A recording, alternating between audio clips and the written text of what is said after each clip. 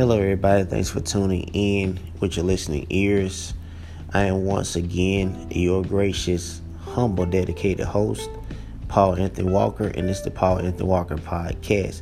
Now, the topic for discussion for today is workplace people.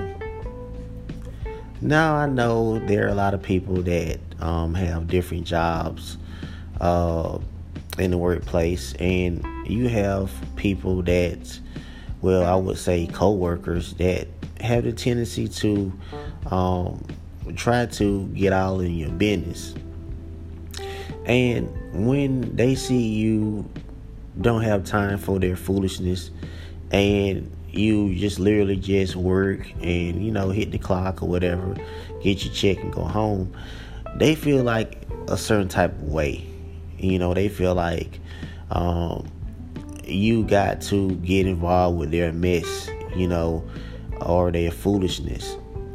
And to the ones out there that work, hit the clock, go home, continue to do what you do. Don't get yourself involved in no type of foolishness, no type of mess, because these people that you work with on the job, they're no good. They don't have no type of personal life, of their own. Their entertainment is to come to work, tear out their business, try to get in your business, try to get in other people's business, and just broadcast it, and sometimes can even get you fired. So to all my people out there that work, like I said, mind your business, hit your clock, and get your check. That should be the only thing. That should be the 3-step process. Go to work, get your check, and hit the clock.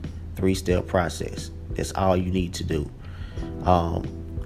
Regardless of how they say, well, she's too quiet or he's too quiet. Be quiet. Stay up under the radar.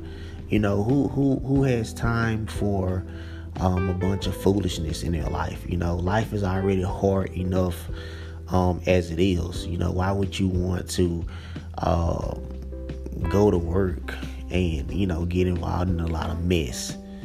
It's a lot of mess that goes on, like I said, in the workplace.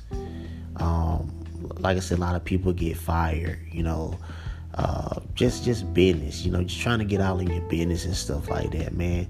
To all the ones out there, man, keep your business to yourself, man.